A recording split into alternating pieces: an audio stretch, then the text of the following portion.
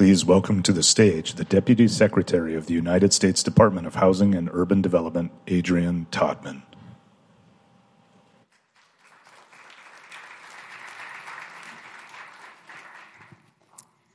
Thank you, and good day.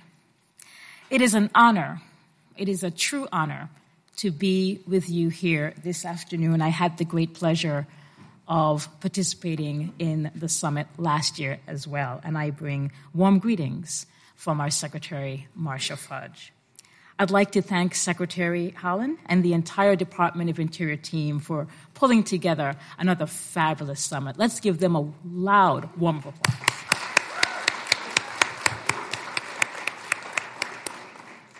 And the team at HUD, I bring with me their hopes and dreams and all of the hard work that they're doing to ensure that our partners, our tribal leader partners, and all of the communities across the country work with. I bring all of them with me here today on this stage. I specifically would like to highlight Heidi, who works in our ONAP office, who I know so many of you know. Thank you, Heidi, for your leadership. We know that having a place to call home is foundational to our success, our sense of safety and stability, and even to our health.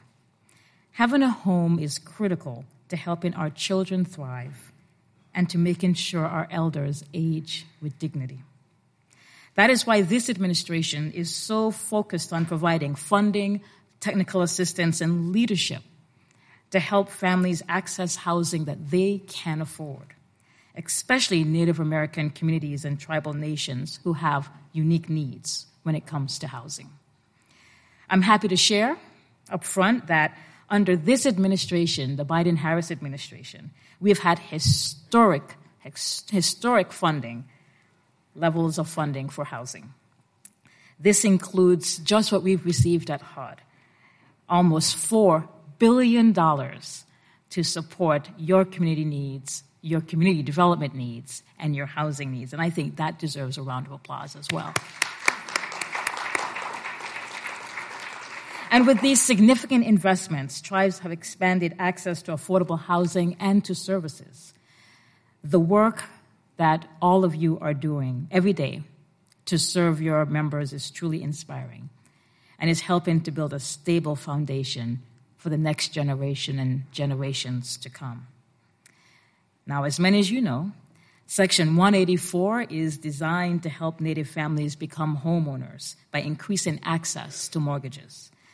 I'm pleased to report that this year, HUD made homeownership more affordable and accessible by Native borrowers by reducing the Section 184 program fees. That means that an average borrower will save thousands of dollars, making homeownership more accessible and more affordable for anyone who wants to own a home.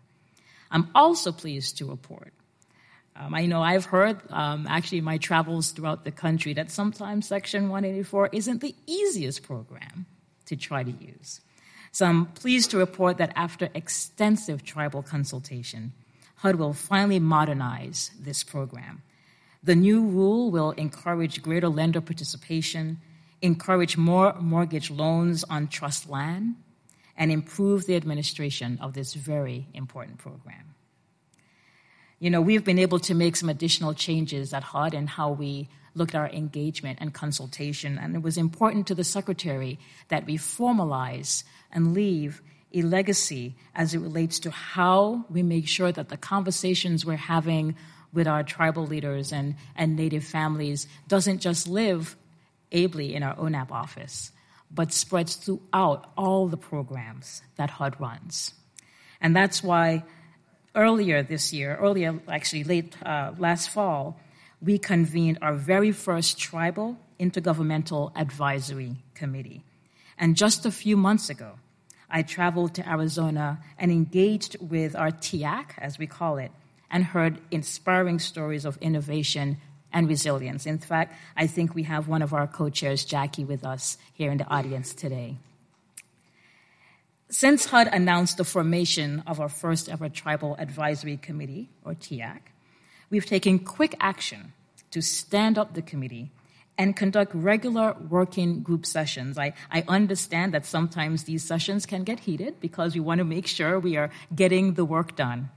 But I know that they're always productive and making sure that HUD is doing everything we can to streamline our rules, make our programs more accessible, and dare I say, just make our programs smarter so that it works for the people. Over the past several months, HUD has supported the tireless work of the committee in regular meetings, and we've already adopted policies and procedural recommendations.